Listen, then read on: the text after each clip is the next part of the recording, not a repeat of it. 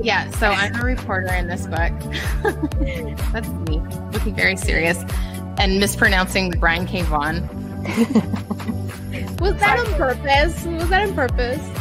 Yes, they're buddies, and he was like, "Hey, that's Brian, I'm gonna kill you in my comic, and also I'm gonna spell your name wrong." And Brian's like, "That's hilarious." So.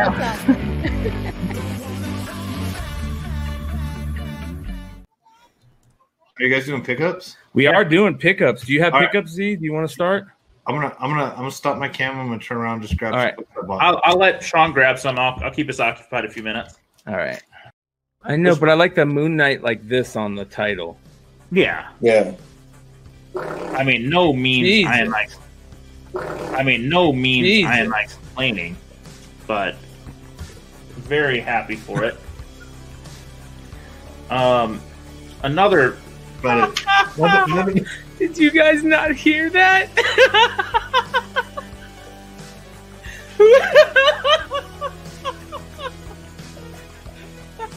This goes off the way. Oh, no, dude, that was. Hey, who let Simon in this motherfucker? Dude.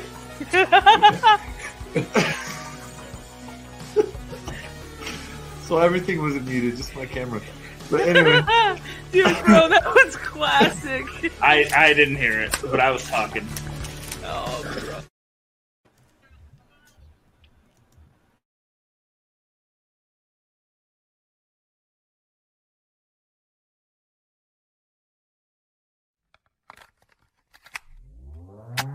You're listening to Tales from the Flip Side.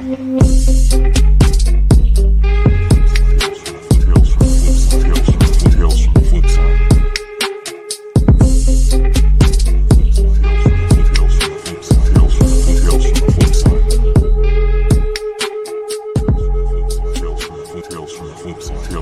Tales from the Flip Side.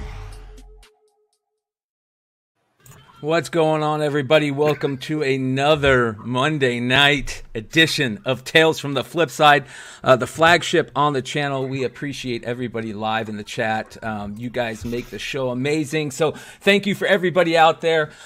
We have some fun stuff coming over the next couple of weeks. We know the holidays are coming, and we got some fun stuff to talk about for the show. So the whole fam is here. We got Z, we got Dino, we've got Paul W, and of course Nico Esquire is back from probation.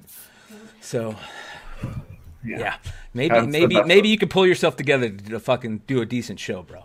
I'm gonna try to. I got salve for my puma bite. Good.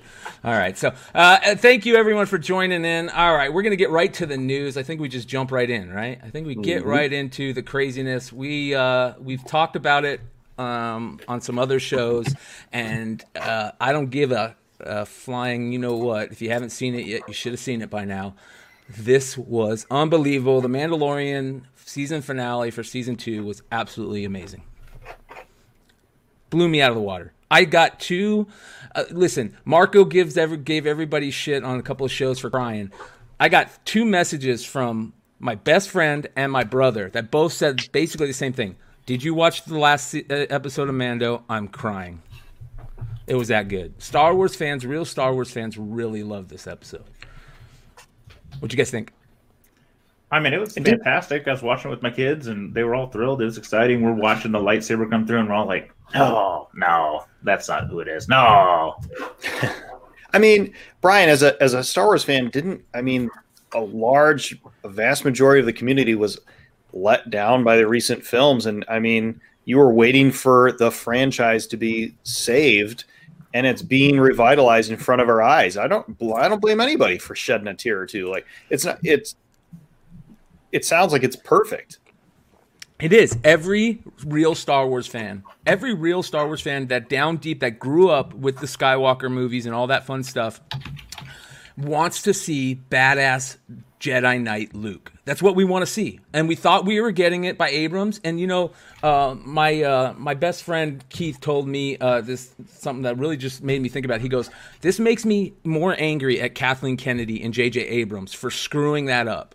Bringing Luke back the way they did and screwing that up, this proves that this is what we wanted, and they should have listened. And Filoni, Favreau, and Lucas right now they've been listening hard, and they're giving us what we want.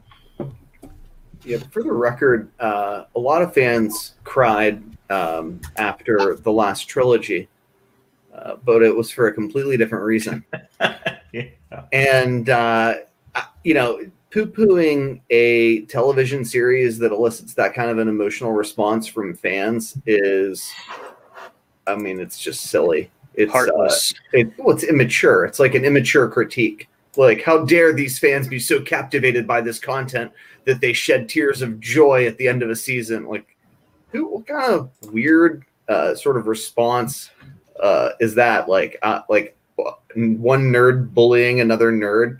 I thought it was telling that it's become like a trope with Kevin Smith getting shat on by people because he's like his Instagram or Twitter responses were exceptional to all of it. He's like, I'm just a sad boy. I thought he handled it perfectly. But more importantly, the content was phenomenal. Yeah, they were telling great stories. Absolutely. They had time to let things mature. Frick, Baby Yoda thing was a strike of genius. Whoever freaking did that, but what if Baby Yoda / Grogu was always just this? He was a vehicle to get us back to Luke. Because the rumors are that season 3.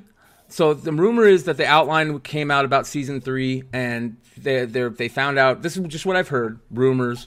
But this is how all of it starts in rumors. I get it. That this is the one I like. That Luke, the season 3 is going to take place right after the other cool thing at the end of this episode, and the Boba's Book of Boba is going to run into season 3, so it'll be like a 4 or 5 show miniseries that will end and as season 3 starts. And season 3 is going to have scenes to tell us like what's up with Grogu, and it's going to show Luke with Grogu at the Jedi Academy training him, and we're going to see Luke training a young Ben Solo.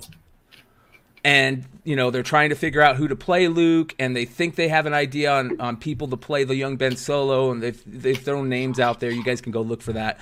But if that's the case... about the kid from Stranger Things and about, what's his face? Sebastian Stan. Sebastian Stan. Well, there's been a lot of talk that he looked like Luke forever anyways. Yeah, and the fans would love it. I think the fans would be totally okay with it. I still think one of the best things I remember seeing after the premiere was...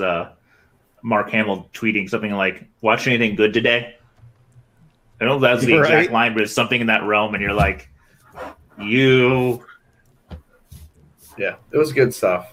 It like vindicated a character that many felt got a real raw deal. I don't know that I can think of a single person who was like, yeah, Luke Skywalker really shook out the way I wanted to in those last 3 films. I can't think of a single person that says that.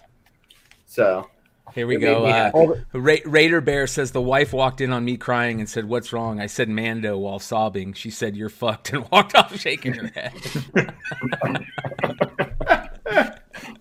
That's a beautiful thing.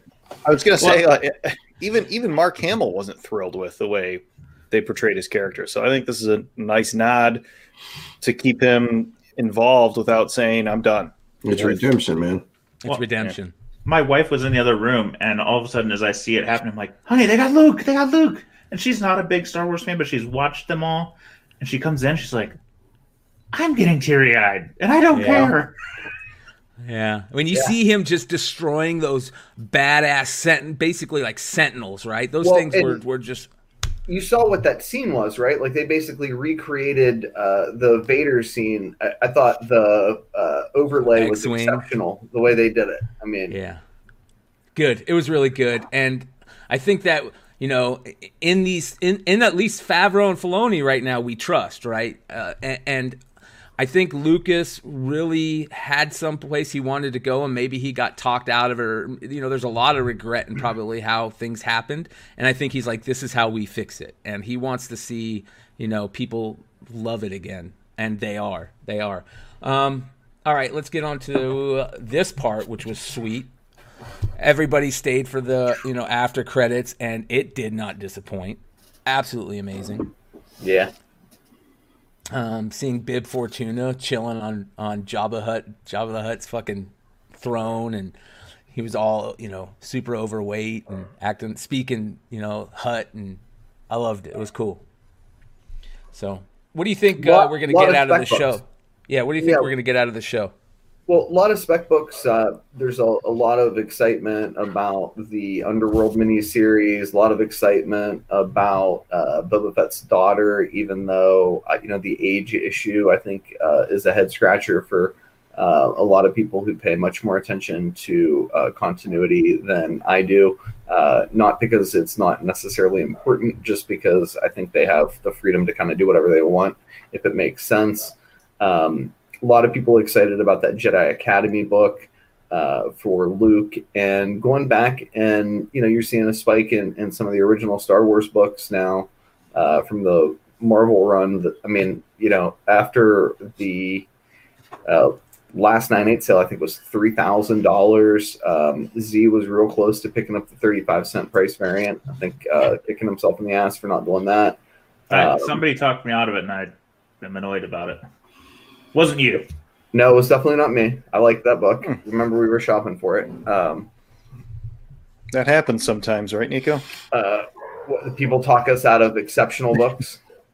Yes. Yeah, that's happened to me before. I'd like to not talk about that either. Source of pain and discomfort. But the point is, Star Wars Mania is unbelievable. And I remember when I first heard people talk about these books are just going into the hands of collectors.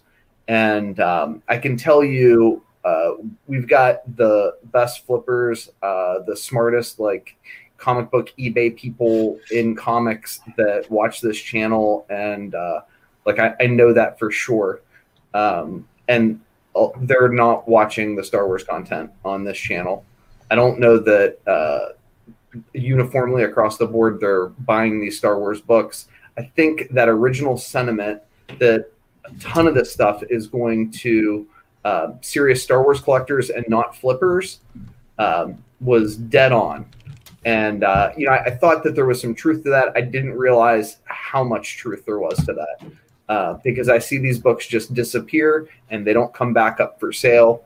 We all know what the rarities are, and they're not offered. It's real interesting to me. I mean, Star Wars collectors, because I poo-pooed this whole thing. I'm like, Star Wars, it's been dead for generations. Nobody's bought these books. Nobody cares. And I continue to be baffled and just watch it go up and up. And I'm like, where's it going? Yeah. One thing I do want to say real quick, and if you guys aren't following our IG, make sure you guys go check it out. It's at Tales from the Flip Side.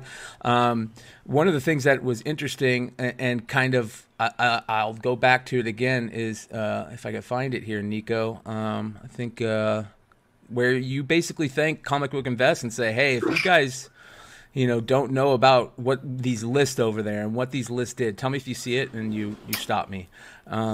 Right there with the Mandalorian meme. Go down. Right there. That Mandalorian meme. Right here.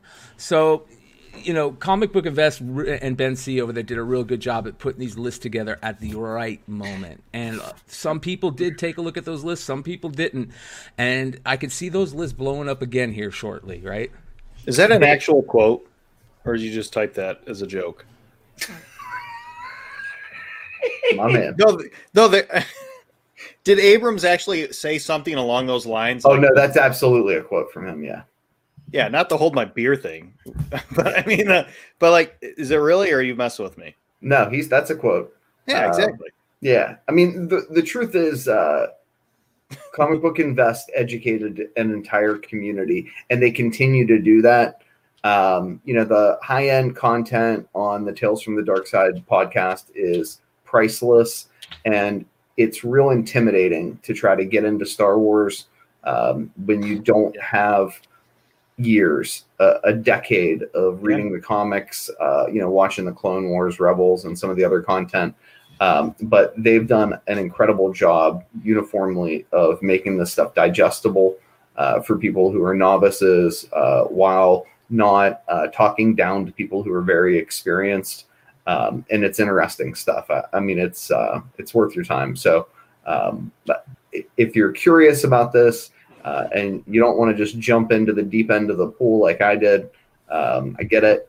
But if you want to wade in slow, the way to do it is by following the articles on CBSI and watching the Tales from the Dark Side podcast. Yeah, they did a real good, I think that was their last episode review the other night, and it was a lot of fun. They gave a lot of stuff away. They had Styx Boy on there, I believe, last night. It was very, very fun to watch, so make sure you guys go check it out. But anyways, the Book of Boba Fett is a big deal because if you're an old school Star Wars fan, you know the story of 1313 and how Lucas really wanted to make that. And, you know, this was like 2005 or 6, I think, when that got announced, and all of us Star Wars fans were super stoked that we were going to get a major channel. You know, I think it was supposed to be on like one of the major 3 channels at the time, and we were going to get a bounty hunter show based on, you know, this level of Coruscant where all the dastardly people hang out. And if you don't think we're going there, you're crazy. This is another thing that Lucas always wanted to do badly, and he's finally being able to do it. So I want to jump back to Nico's thing real quick. Tales from Dark Side, the CBSI website, the lists. It's free content and it's free money if you do your homework. And your homework is to sit there with a legal pad and watch TV and maybe take notes, and then go to your LCS and dig. I mean, how much more easier do you want it to be? Yeah. So tune in. Good stuff. All right, this is another interesting thing, Nico. Like, hey man, if you had a beer in your hand, you could ask somebody to hold it right now. Thanks, buddy. Yeah, so I was right about this one, thank God, because I ran my mouth without knowing for sure, which I often do. And it looks like it's pretty much been confirmed that the Rangers of the New Republic is not going to be some sort of like ensemble thing for the one girl who looks like a WWE wrestler. What's her name? Cardoon. Gina Carano. And it will, in fact, be a second X-Wing series. So, yeah, Dino's got the book that everybody wants right now. What, you want to save it? Yeah, they're still available for about $50 on eBay. I don't know what they're going to do. There's a lot of people, myself included, who would not be real happy if they went back and did the Wedge Antilles story. But who knows? They could do something completely different, and there's going to be a film. I think they're going to double down big on X-Wing stuff, and those books particularly are still in long boxes. They're out there. People just kind of passed over them. I got 2, man. Yeah, so before they're all gone, I implore you, if you think there's no Star Wars books left, there's X-Wing books left. Go get them. Yeah. There's Heir to the Empire books, too. Yeah. We've got, listen, guys, we got some stuff to talk about later in the show about how, you know, growing your collection and thoughts and stuff I like about that. So make sure you guys stick around for that. Some more news real quick is this Zack Snyder Robin stuff. Yeah, what'd you guys think of that? Holy crap. I'm cool with it. That's why I love about Jason Todd. Yeah, you want to tell them what happened first? Because for those that aren't aware. I'll let you go ahead and do that. Okay, so on social media last night in the wee hours of the night, Zack Snyder indicated that he wants to do a comic book with Jim Lee telling the death in the family storyline that is not being told in explicit detail in the Snyder Cut, and that they, basically intimating that they've been suggesting, to one another ways that they could theoretically do comics together. For me, that's a big deal, right? It means that a guy who is making major, big budget films, much like J.J. Abrams did with that Spider-Man book for his son, it respects this medium enough that he wants to come and do work with, arguably the greatest living pencil artist on the planet. Some will disagree, but many won't. Jim Lee. So that's really exciting for me. This is a story that's near and dear to my heart. And, I like the idea of people paying attention to and celebrating key storylines instead of, mashing up characters and doing more like of the sort of drivel that we've seen out of the big two for a number of years now. Yeah. With Joker, Batman, Hawk, or whatever the hell, Yeah. Spider, Gwen, Man. This is a little more easier on the eyes there. This beautiful, beautiful Christmas card image. Wonder Woman image. Anyways, HBO Max. Wonder Woman coming December, Christmas Day. So yeah, it's getting a lot of buzz. Generally, when there's a film that gets tossed around and kicked around like this, you hear a lot of negativity about the film from talking heads. For whatever reason, we're not hearing any of that from Hollywood. We'll talk a little bit later about the cash infusion that Hollywood received. I think this is interesting for me. I got a ton of Wonder Woman books that I'd love to move. Have been sitting on them for a long time, and I wonder if this film is really well received by our community on Christmas Day. If there'll be some buzz around Wonder Woman comics. Yeah, because a lot of those books are so cold right now that you don't even want to sell them for what they're selling for. Yeah, shout out Steve Horn in that first appearance of Cheetah. So, and I'll add to your movie when we talk about the movie things. We'll talk about Michigan and what's that going to bring about. So, what do you mean? Because it's interesting, and I don't know. Oh, I got you. If what's going to happen in Michigan, but we'll talk about it. Yeah. All right. Well, WandaVision is getting closer, right? Yeah, that's the big one, right? It's part 2 of the Disney Plus project. Mandalorian being part 1, knocked it out of the park. It got a rabid fan base, people excited about Star Wars and Star Wars comics in a way that we've never seen. I want to know if WandaVision will be a shot in the arm for MCU-related comics and do for Wanda and Vision-related comics what The Mandalorian did for Star Wars-related comics. I think the 1 week at a time rollout over the course of what appears to be 6 weeks is going to be massive for these books, and really would encourage people to have them ready, know where they're at if they want to sell them, because I think people are going to be buying them like crazy. And I don't think that they're just going to disappear. I think a lot of that excitement's going to carry over into Doctor Strange and the Multiverse of Madness. Well, for instance, Monica Rambeau. This character could be massive, right? Yeah, so that's the one. Thankfully, Z pulled some data for us for the market report. I'm really excited to see how this book's trending. It's one I've liked for a long, long time because I thought that her appearance as an African-American female star, center stage, A-list, like billing for what has always been a C-list character was a big deal. You guys have seen her appear on that Ultimates cover, which is really, for a lot of people, been kind of a blueprint for where the MCU is going. Looks like she's going to appear in multiple films now from the Disney 2020 Investor Day film clips that they dropped. And I would encourage you to grab these ones if you get the chance now, because I think they're going to just quietly disappear as we get towards January 15th. And then when she appears on screen, remember, we're the insiders. The people that are going to be buying these books in a frenzy on eBay are not. They don't know she's coming like we do. And she's going to stay. This is the other one. Absolutely. It's a little less interesting because it's not as certain. All of the reports are indicating that Agatha Harkness is this character. Shame on me for forgetting the actress's name, but her first appearance is Fantastic Four 94. These books are still relatively cheap. I like those early Fantastic Four issues.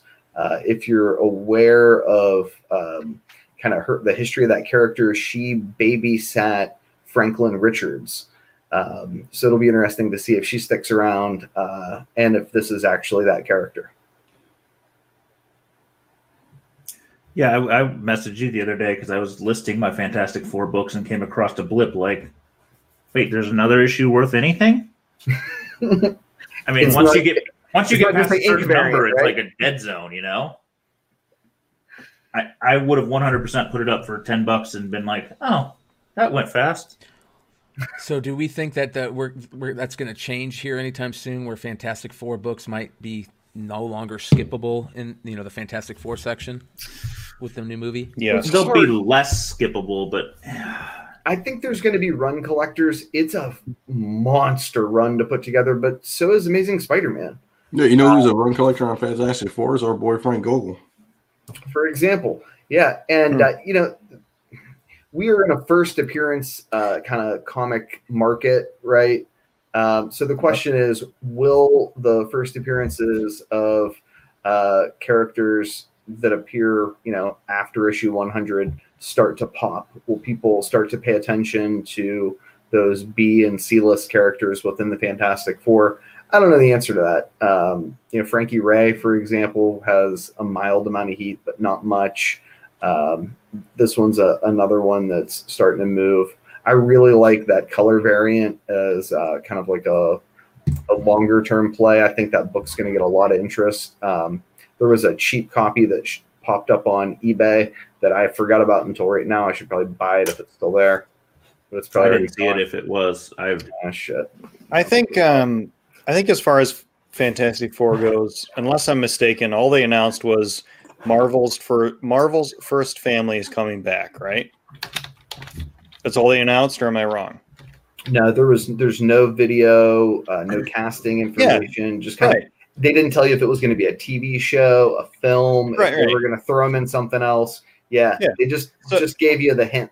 I bet they don't even know right now. They may not. But what I was getting at is, so as far as Fantastic Four goes, it's not going to be a run. It's going to be like everything else. It's going to be based on spec, rumors, and then trailer and official casting, yada yada blah blah. Or maybe 3, maybe 5 issues pop based on that. So I'm not sure if the run collector is really the thing to chase, if depending on where you sit. But if you're banking on Disney Plus, it's going to be, I'd say, 3, maximum 5 issues to invest in based on rumors, then based on actual news, based on casting, based on trailer, the usual formula. Well, you got to think, though, the first 40 or 50 issues of that book created so much of the Marvel Universe. Yeah, you're way underestimating that. And I'd never suggest anybody be a run collector, my God. But I like to sell books to run collectors, as does anyone with any sense. So if you can pick up giant lots of that crap for nothing, I don't know if that's a bad buy. But I mean, everybody from Doctor Doom to the Inhumans to Black Panther. I mean, it's just like major first appearances. And then the minor first appearances are huge money. There's just a Franklin ton. Richards. Yeah, I love that book. It was the first appearance of Annihilus. Yeah, I guess maybe what I was getting at is maybe hold a little bit until you know where to narrow your focus for Fantastic Four, or at least 100%. Yeah, now rumors where you. Yeah, I agree. Now's not the time to sell FF books. It's not the time to sell X-Men books. But is it the time to buy based on just maybe this would be, if I were the producer, this is what I would do? They might be the lowest you're going to see them for a while right now. It's already too late to buy FF1. It's already too late to buy FF5. I mean, a lot of those books have just gone crazy. The Doom Origin issue, which is like a giant size book, is huge money. It's FF Annual #1. Anyway, there's some cool books. I think a lot of them have room, but trying to get in at the right price, there's not many steals or deals to be had this late in the game. Yeah. Yep. All right. Here's another interesting, real quick thing. Well, not real quick thing. We're going to probably get a little bit deeper into this. And, we've been talking about losing that movie theater Americana, thing that we all grew up with, that generations all grew up with, and how we don't know if we're going to get them back like, they ever were. But look at that Tron image. Jesus. Yeah. If $15 billion in aid is very interesting. It's very interesting to see that. I don't know what I feel about that. How do you guys feel about that? I'm speechless because I just don't go to the theater. It was never my thing. I'm going to say 2018 because 2019 maybe is too close. So I'll say 2018. I went to the theater for Logan and Avengers Endgame, and that's really the last two that I really remember.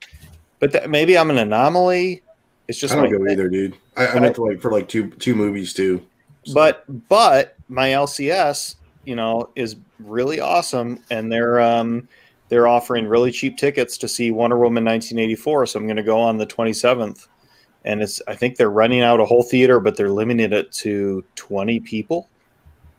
But for me, it doesn't mean anything personally, but it doesn't mean I don't want to see them come back because of just what they are, what they stand for. I think theater is, I don't know, I'm hesitant to say secondary to, baseball, like an American classic, drive-ins to sit-ins or whatever you want to call it. I don't know. What do you guys think?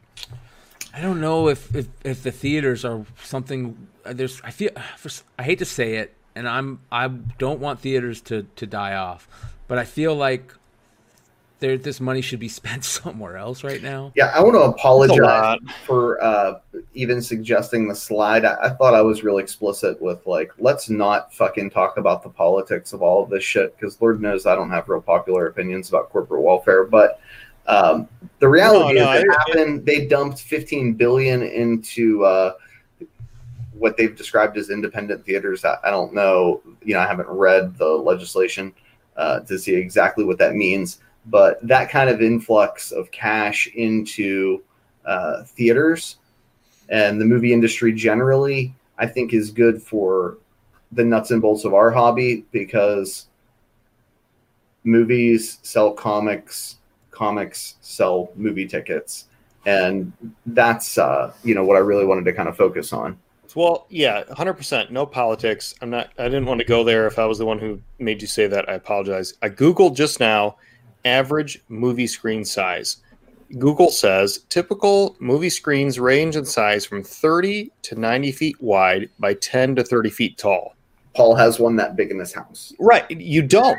Nobody does. That's why you go to the theater or IMAX. If you have one near you, you're paying for the experience. You're paying for the size of the screen, the sound, the baby crying, the person on their phone, the people talking. Sorry, you're paying for all of that. That's part of the experience. I don't want that to go away. Even if I only go twice a year, I would rather pay $40 twice a year than pay to have a 30 to 90 foot wide screen on the side of my house. It's just, I don't know. It's a nostalgia thing. I don't know. What do you guys think? I'll say this. I am happy to go to a theater nowadays. If they make it so it's every other seat, hey, that's heaven for me, man. I was always that person that wanted those two seats open, right? So I'm cool with it. Yeah, when you guys go to theaters with your friends, did you ever sit next to one another anyway? Fuck no. It's weird, right? Yeah, not unless you have to. Some dude. Yeah, not unless you have to. I don't care how good of friends I am with somebody. I'm like, Yeah. I'm putting my popcorn right here. You can have some of it if you want. Now, you know what I mean? You guys remember when the most, the most dangerous thing was how you're going to sneak in the snacks you bought at the gas station. Now the most dangerous thing is how close you are to somebody else. What a dark turn. Oh my God. I'm just saying, I don't want movie theaters to disappear, whether it be a sit-in or a drive-in. I don't want them to go away. I don't know if 15 billion is the right amount, but that's not even going to scratch the surface for So at least in Michigan, we've been closed on movie theaters since March, and I just bring this up because we've opened up movie theaters. I think Monday. Of all the times to do that is now. Yeah, and it's before the Wonder Woman opening, which is weird.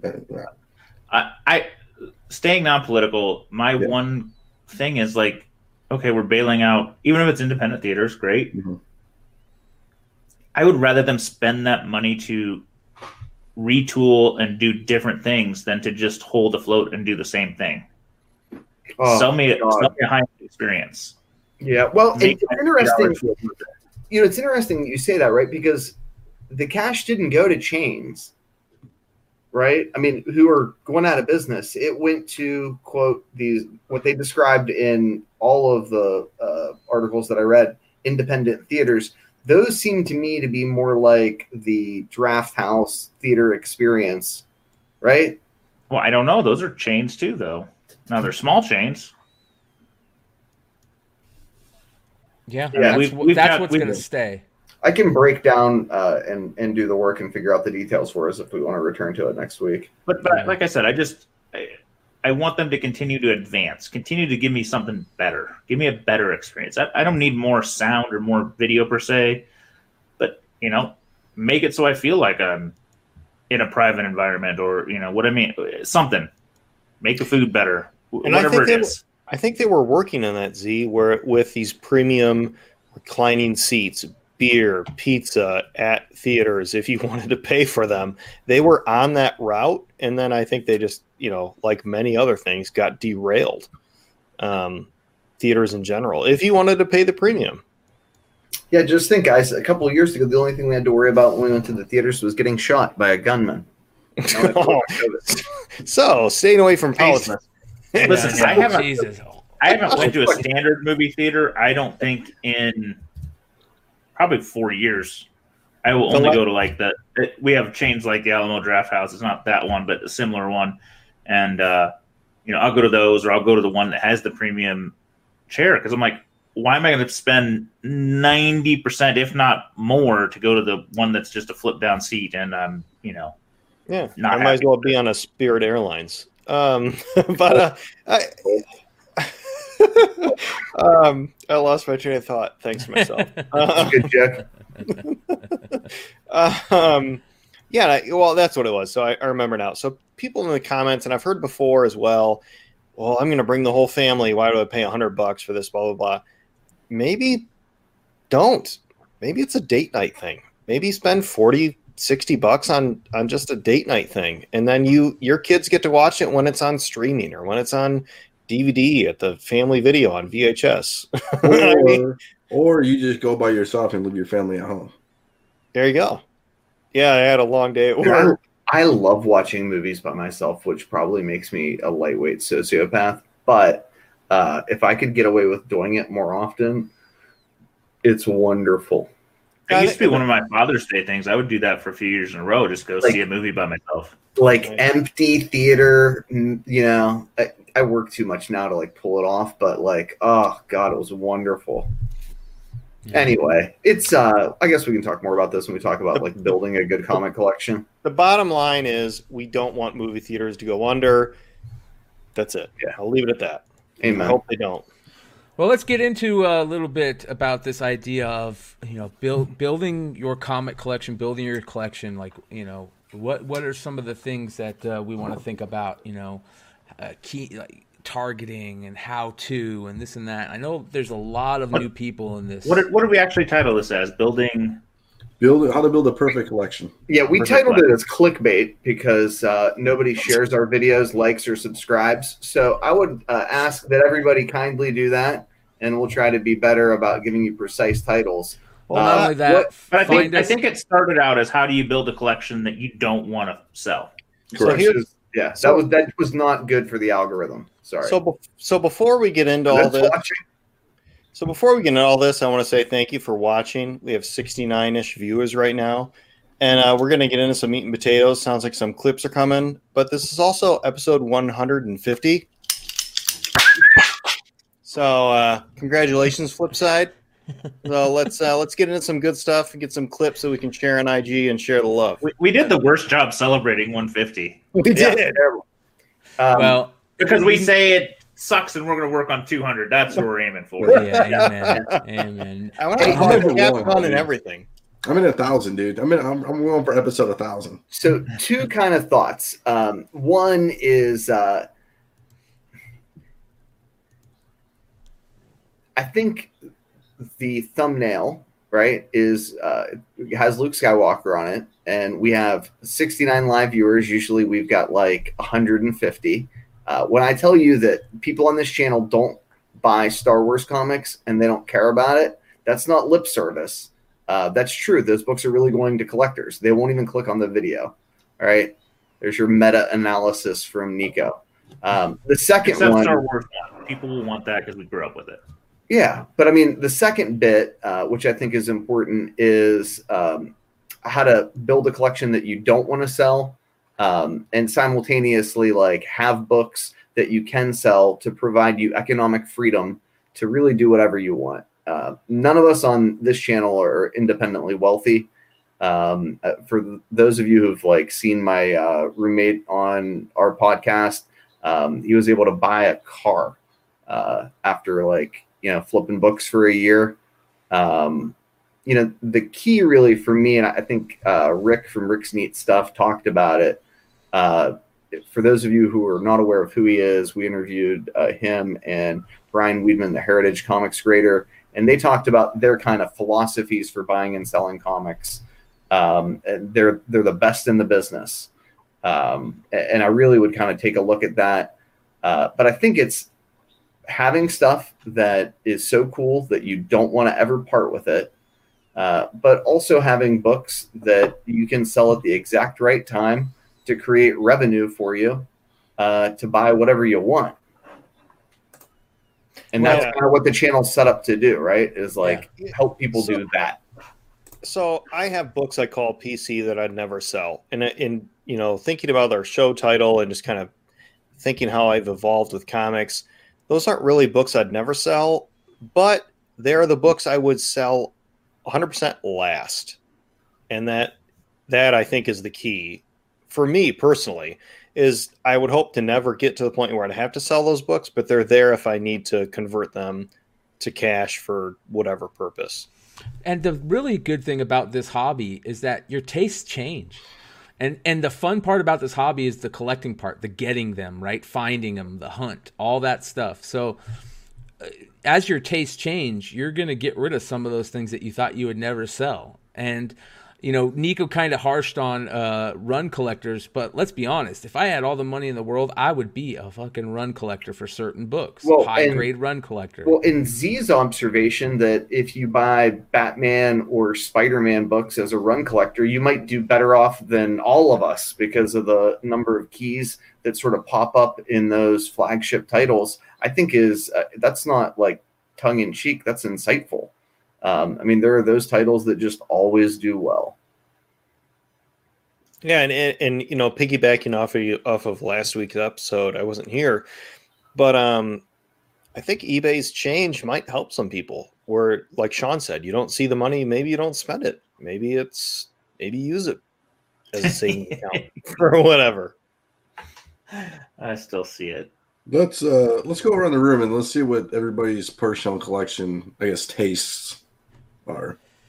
Dude, mine's changed so much. I went from being a weekly reader to collect everything that I read, like just runs, and then I went from being that to just collecting like Marvel Cosmic, and this is gonna sound crazy, but like almost like drug issues type thing, and that changed.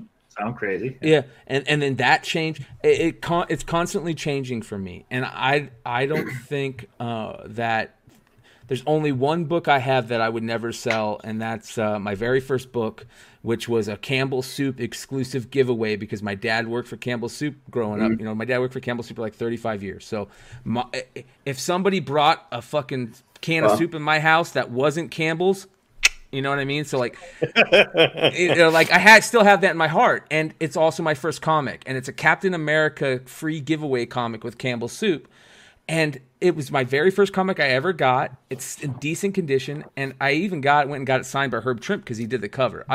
Why would I sell that? I don't think anybody would ever want that. You know what I mean? Yeah, so, he didn't say punch 12, so I think it's on. So it's not impossible. Get your money together. I'm the guy that talked him out of selling the punch 12, so you can all hate me. Yes, he did. Great. Brian's my friend. You shouldn't talk him into selling it to anybody but me or you. So we don't have to wrestle. You're bigger than me. I'll be in trouble. For me, it's big shocker. It's turtle books for me. I don't know. I don't know what else you want to know about it. It's this Turtle week Book. you're the smartest guy in comics, buddy, because it's a turtle bonanza for what, the last 3 months? No, I'm not the smartest guy because I haven't sold anything. Oh shit. Okay. Well, but you don't want to, so it's okay. Yeah, Well, but the funny thing is, I do have a box of like Turtle Books that I want to sell that were specifically set aside for like a con, etc. So I just need to list them. But like Brian's Campbell Soup book, that'd probably be the very last book he ever sold, ever. And that's what I mean is that's the separation line between, for me, of PC versus other books, is that line of I have nothing left. Like behind me, these boxes are, if they were hypothetically all empty and all I had left were my PC Turtle books and something happened and Turtles was hot and I could still sell them, what comes first, you know? That's me. Dino, what do you got? I mean, I guess my this is a bad one for me, even though I brought the subject up, because I have no emotional attachment to comic books, so it really doesn't matter. But saying that though, I mean, facetiously, I would say I only collect 9/8, and I can be like very hubby-dubby about it and be like, yeah, Golden Age 5.0s and higher. But no, I'm not like that. I don't know. I mean, I think probably my collection would be probably, besides Z's, because Z's pretty much on the whole gambit, I'll probably be second when it comes to eclecticness of comic book collecting, because I have like a Superman graphic novel from like 1940. I've just picked up some Superman Tims from like 1945. I got stuff from Golden Age. I got modern stuff. I got pickup stuff. I just bought a collection for New 52. Like, I mean, I'm all over the place, man. I had Aquaman 1. I mean, I guess another way to look at it is, is this PC versus I don't want to sell this book because I know it's only going to go up. That's another form of a collection you don't want to sell. Like if somehow you have flipped your way to entirely Marvel Silver Age blue chips, you may not want to sell them because I don't see them not going up. I've sold DC blue chips and Marvel blue chips. I mean, it's ridiculous. I mean, I don't want to always break my hand off and pat myself on the back, but I've sold an Aquaman 1, I've sold a Batman 121, I've sold a Hawk 181. I mean, they're not, it's not like I got tens of thousands of dollars for them, but I mean, do I go back and say, do I wish I didn't sell them? Maybe, but I mean, I don't know. You can always, here's the good thing about this, like with 99.9% of the books that are out there, you can always get them back. Yeah. So that kind of segues nice into your buddy George and I think your buddy Z's philosophy. Although I'm more aggressive about domestic, modern, copper, bronze, Silver Age books, and do very little in the international stuff compared to Z. But our focus, I think our shared focus, is trying to buy books that I might not ever have a chance to buy at a reasonable price ever again, or I might have to wait years for an opportunity to ever buy them again. And I try to fund those purchases with everything else. So for me, it's like, I love hot shit like everybody else. Like the hotter trash book, you know what I mean? Like if I didn't have an Outlawed 1, believe me, I'd be salivating about it, right? Like a Djurjevic Ultimate Fallout 4 variant, man. I'm like, I'd like to get one of those. They're $10K for a 9/8, right? There's no room for that book to grow. And I'm sorry if you're the guy that has it and I'm breaking your heart right now. It's going to be a minute before you can get more money out of that thing. I still want one, right? Like I'm sick like that. And I think a lot of people that are in this hobby we love, books like Giant Size X-Men. I don't know, but one of our friends said he got offered $14K and turned it down. Oh Lord, maybe I'm nuts. Maybe my predilection for hot books is not as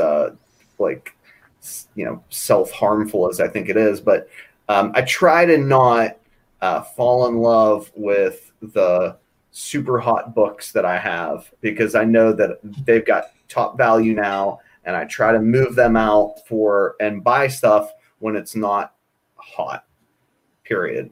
Or it's so timeless that I can't touch it if I don't get it right now. That's kind of my thing, right? Like, I'd love to be buying the hottest crap in the world because I'm as guilty as anybody else, but I try my best not to do that. It's hard to be disciplined, but I think if you're going to be really good at comics, you got to be disciplined, and you got to be not emotionally attached to your stuff, but emotionally intelligent about where the market's at and where it's going, and predict the sort of trends so that you can move stuff when it's at its peak, and refrain from falling in love with your own books when they're at their peak. I think what I take from Nico saying, what he just said, is if you love it, and it's not Golden Age, which doesn't come up very often, in my opinion, based on market report and all that good stuff. But if you basically, like the stock market saying, buy low, sell high, and you can buy it again low for the most part, more often than not. I don't want to put a seal of approval on it, but you can buy it back when it's low. Yeah, and I don't want to ramble on and occupy everybody's time, but one last thing I think is super important to remember is the guys that are good at grading books that can say, oh, well, that's an 8.5, but it's priced as a 7.0. I can make $500 there. The guys like ETA Nick will always be better than the people who are like, I think this is going to go up in value. Like, that book's already higher than what it is that you're paying it for. That's really where the A+ players are at. That Golden Age book's a 5.5. It's raw. They've got it priced as a 4.0. Sold. What about you, Z? What's your answer to this question?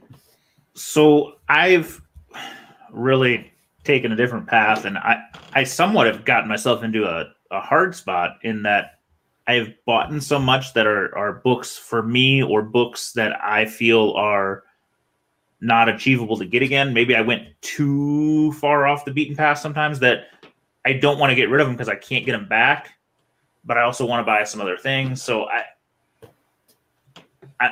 I don't want to say I'm to the collection that I don't want to sell, but I'm to the collection I don't want to sell now a lot of times. Like, I sold a lot of books in the last quarter, but it was truly stuff from a collection that I hadn't really done anything with because I was tired of wanting to list $20 books, but I just listed them all to get them out of here. I did sell a few books I never thought I'd sell just because I've had them for 2 or 3 years, and you're like, I could do something else. I bought the Showcase 22 because it's a book I always wanted. I bought it, not planning on leaving, but who knows? In 2 years, I may say, hey, I want something else more. But I do like. Sometimes I feel like the kid in high school who likes the band that nobody likes, and then all of a sudden everybody likes it, and you're like, no, I'm going to move on to something else. But in comics, you can do that. You can find these things that are amusing to you only, like your Campbell's book that you had signed by Trempy. I love collecting Cardi Sigs or things like that maybe people aren't all that into, but are interesting to me. Dave Stevens covers. Stevens covers was one. A lot of people racketeer all day. I'm sorry. I was just going to say it's a fine balance between happiness and regret. If a book makes you happy and you could go to eBay and sell it for 20 grand, is your happiness worth more than, like Z said, depending on the book, never being able to get that foreign book from X country ever again in that grade for 20 grand? Or is your happiness, you regret selling it, holding it? It's like a chemical formula. It's going to mix great or blow up in your face. There are collectors out there that they don't care what the value is. I mean, and there's multiple facets of how to build your collection. You have to decide, what do you want your collection to be, and that's the most important thing. And I think the good thing about hobbies like comics, cards, stamps, coins, they have some type of value to them. And some people are okay with just knowing that in that long box they've got some value there. They don't care what the value is, just as long as there is some value there. And it's also a collecting thing, right? Yeah. One last thing. I'm not here to shit on how anybody collects comics. I don't think anybody on this podcast is. If you're a run collector, cool, dude, love it. I love to sell you books. If you're a key collector, cool, love it. Love to sell you books. I have to sell books because I love books that I couldn't afford to buy if I wasn't selling books. And I think that, unfortunately, to kind of dovetail off of what JJ Maxwell said in the comments, there's this bizarre notion that you either have to do it one way or a different way. Either you're a collector or you're a damn flipper. And like everybody who I know that flips is a collector. Dino can pretend like he doesn't have any sort of emotional attachment to these books. He loves them. Every time he gets one, his face lights up. He's happy as can be. I do because Right? I There's screwed easier somebody ways- over. yeah, No, there's- because I screwed somebody over and I know the Please. value of what it was. Please. Well, But so I mean, that's finish, the thing, right? So what Rick, I think, from Rick's Neat Stuff, the Heritage guys who are the best of the best, talk about doing is, making these investments in books, letting those books go, taking profits, and moving it into something else that makes you happy. That's a beautiful thing.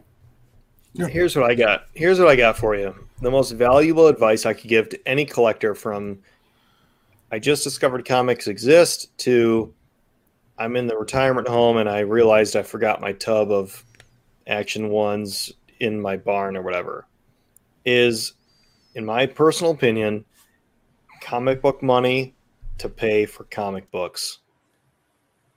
If you get past that point, you're gonna increase your chances of being disappointed. If you sell a book for $20, and I think, jumping off last week's show of the new eBay payment system, and I got a second, bank account, yada yada blah blah. Keeping those separate, I think, will increase your happiness, decrease your stress level, and increase the fun for the hobby. Where it's like the stock market, where I'm going to put $1,500 in X stock because I don't. That's just fun money. Dad, no. Yeah. Dad, look. Dad, look. See, what were you going to say? I was going to say, That's my I saw personal- some guys in the chat talking, sometimes they do sell money to pay bills. I'm a collector. I buy books I buy books to sell some, and some I buy to keep, but I do sell books to buy other books 90% of the time. But Jesus, we all hit a rough Oh, patch, oh boy. and it is nice to hit a, if you hit a rough patch, you have books that you can sell. Yeah, that's Do I I'm like it? You No, reminded but- me. That's what I was saying about the movie theaters that are so expensive. If you're making money selling comics, you can take your family to the movie theater. That's what's cool. It provides economic freedom to a lot of people, and we don't talk about that. And the other thing I just wanted to share is, of all the freaking irony of I having books that people look at and go, why do you have that? Or you're buying the first Brazilian whatever that nobody else in the world has seen. The book I regret getting rid of the most is a fucking giant size X-Men. So go figure. Because I will not buy it at the current price, and I can't do it. So it's like tripling. The perfect comic book collection is one that doesn't hurt you. I'm They serious. all hurt you. They all hurt you. No, it's what We I'm all saying. want more. No, it's what I'm saying is comics pay for comics. If you keep it in its own lane, it won't hurt you. Comics pay for comics. Oh man, I want that X-Men one, but you know what? I'm going to work for it because I got to sell this, got to buy this Wednesday Warrior it to save. I made $50 this week. That goes in my X-Men one savings account, whatever. That is my personal opinion of keeping it separated so you don't hurt yourself. I don't know if that makes sense, because I didn't. I put it away in the fridge, but I had this little. Christmas thing on top of a bottle of what I'm drinking. So, oh boy. Before we go any further, I want to remind everybody that after Market Report, we will be digging into those. So we've got 2 boxes of books back from CGC. Oh, shit, I gotta 2 pay big attention boxes. now, huh? So yeah. So it'll be fun. So for all of you guys that have tuned in for that is coming. Sorry about that. Let's get into it. Okay. You run it or am I running it? Stein. I'll run it. Hey, let me go ahead and do this for you, brother. All right. Oh, we're way down here. Okay. I had to start with this one because it's the season. Vault of Horror 35. Classic Johnny Craig cover. This is a CGC 5.5. A really nice presenting one. $1,500, which really got me thinking because I'm like, damn, that's a high number, I think. Absolutely. I had a 5.5 I sold a few years back, and I think I tracked it on the census. I can't remember if it's mine or not. But there's 130 on the census, not a ton. In 2020, there have been 3 sales. One was $680, one was $780, and this one's $1,450. My gut is that somebody's selling on the right season, kind of like when you sell pre-code horror in October, you're going to do a little better. When you sell Christmas covers in December, you're going to do a little better. But that's a surprisingly high sale. Could be that it presents really well. If you look in 2018, the sale was $771. So that was, it's been a steady book, and then all of a sudden there's a big ass jump. So I think that's a holiday jump. I do think mine was the 2017 sale for $600. So yeah, dude, that's a big jump because I sold a roughly the same presenting copy raw about the same time. I think that you sold your graded one, and I only got like $400 out of mine. And I didn't feel bad about it at the time because I think you sold yours for $600, and I was like, "Oh, it's okay." Yeah, I think this one for $600 was mine, but mine was a beautiful book with a huge side spine split, so I probably should have kept it. But it was a 5.5, and I'm like, I'm going to go back in at a 6, and I didn't ever actually go back in. That is the flaw of some logic, is you always think you're going to buy back in, but you never do because you always want the deal. So yeah. This other book. That's a good point. Going back, if you upgrade, you could sell your 5.5 and upgrade for a minuscule price. Is not a bad collecting philosophy either. You should just upgrade first. Absolutely. Yeah. Unless you don't want to upgrade, I'm with you 100%. Because Lord knows we've all done that. I always think I'm going to upgrade and I never go back in. Mm-hmm. All right, this other one I only threw in because we were talking about 9.9s the other day, and this one hit. Wow. If you've been in flipping comics for a while, this book, when it came out, was a big boy book. Selling like crazy. It was a Turner cover by Aspen, and Aspen did a couple of late Turner covers. This book somehow hit a lot of 10s. There were 5 10s on the census. Wow. And a decent number of 9.9s. 5 10s, 27 9.9s, and 94 9.8s. So they really screwed up the upper grades. There have been no 10s on GPA since 2017. At that time, it was between 900 and 675. So it really actually has went down, but it hadn't sold in a while. A 9.8 is going to go for about $30, and a 9.9 you can get for under $100. So interesting. It's just interesting, this 10 and 9.9 phenomenon. Yeah, that's real interesting that they did it in a live auction and that people were paying attention enough to bid on it to bring that number. I'd have thought it would have been cheaper. Truthfully. And when somebody said Jim Lee's the greatest living comic sketch artist, I agree with you because, this guy's the one that's not living as far as if you're going to get a sketch cover, that's the one to get. Next book, this one truly just caught my eye because I hadn't seen one sell in a minute. Champions, we talked about the Invaders the other day as the kind of Bronze Age teams. So this is kind of the other one there. There's 110 9.8s. The 2020 average, there's been 6 sales, anywhere from 404 to 594. So this is actually on the low end. In 2019, the average was just under 600, but in 2018 it was 300. So there was a little bit of a peak in 2019. And it's coming back down. I'm not really sure why. If just the spec cycle was, hey, at some point somebody put out some news that these characters are going to be going, or I don't remember. I remember hearing the champion's name for a minute, and I think whatever that theory was has died out. I don't love collecting the Bronze Age teams, but the right day, the right executive choosing to name something the right way, you're going to win. Well, with all the interest in the new iteration of the champions with Kamala Khan and Miles and that next generation of Marvel superheroes, it's interesting to see a little bit of heat back on the original title. That's a book that I don't see a lot in long boxes. Didn't know that it would command that much. Pretty interesting. Yeah, another Bronze Age book here. New Gods. Wow, that was probably a good. Yeah, that was probably a good buy. This one actually blew me away because I don't think I've seen a 9/8 in a long time.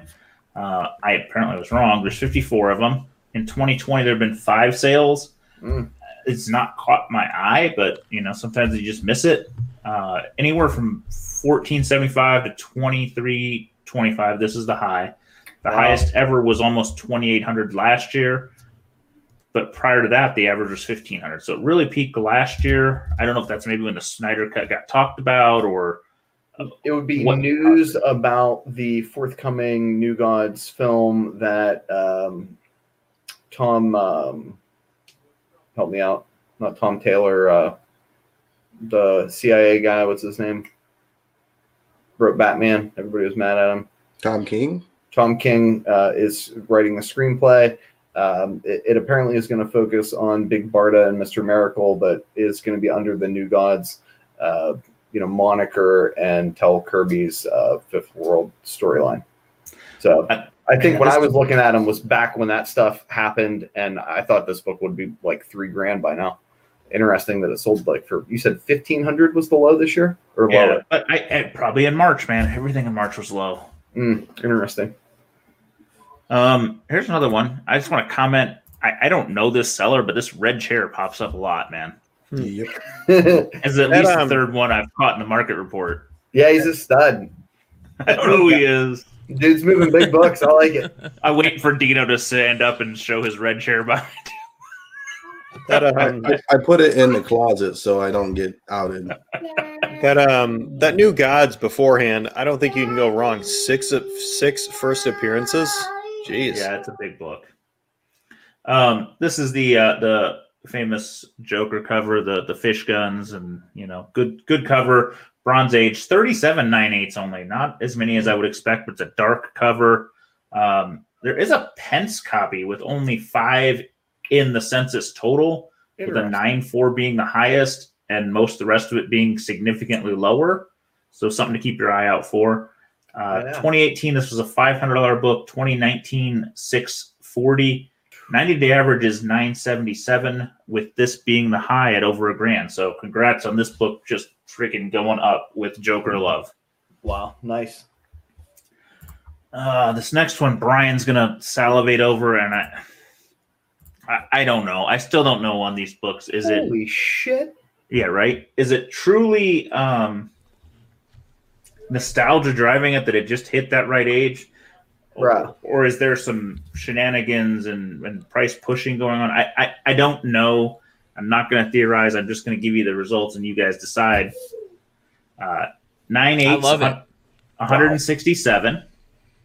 There's Canadian price variant with 11. There's also a second and a third print, but just for clarity, I did research. There are no 9/8 for either of the second or third prints on this book.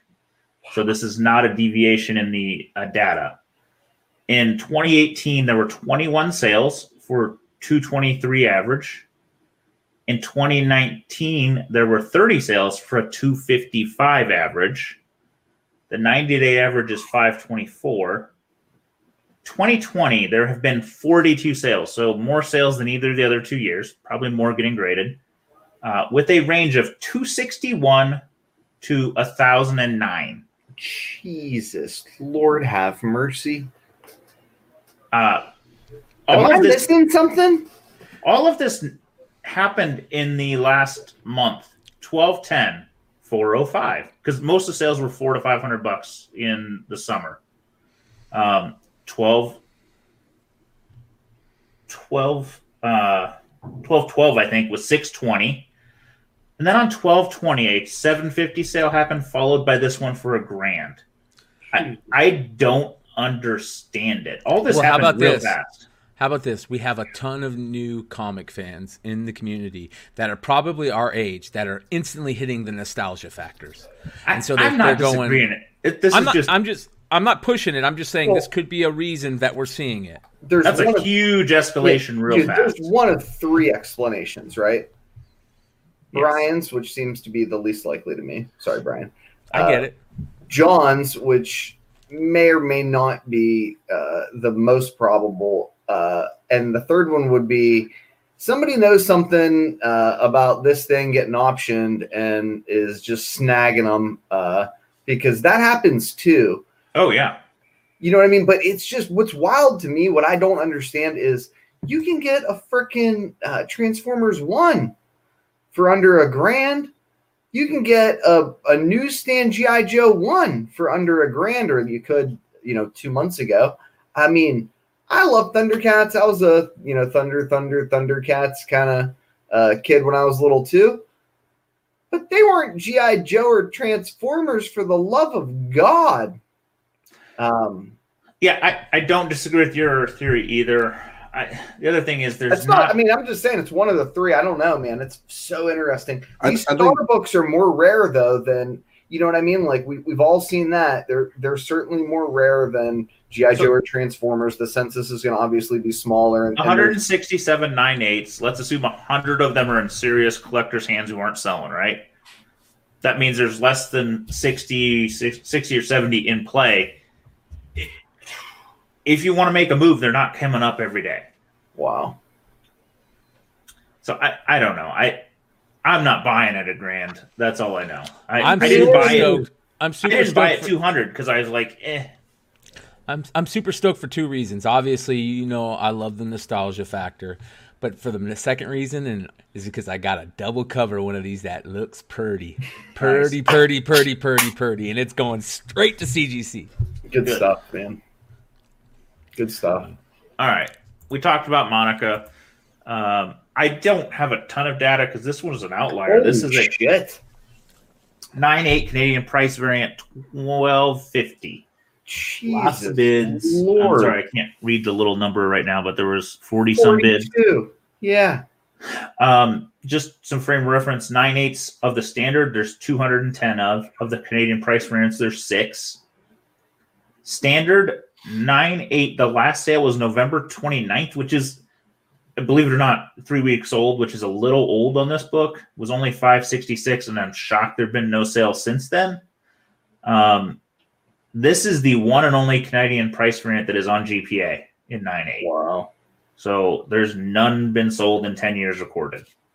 I don't know. 3 weeks ago, with the standard being close to 600, I'd be willing to bet the standard goes for $8 or $8.50 right now, right? If it hit.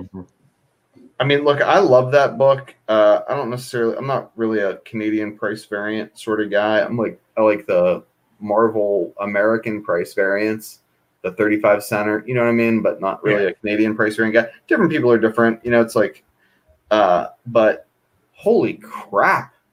Yeah, I like foreign books, and I don't even collect the Canadian price variants because I don't love them. But people do, and I'm not going to shit on their cereal, but whatever.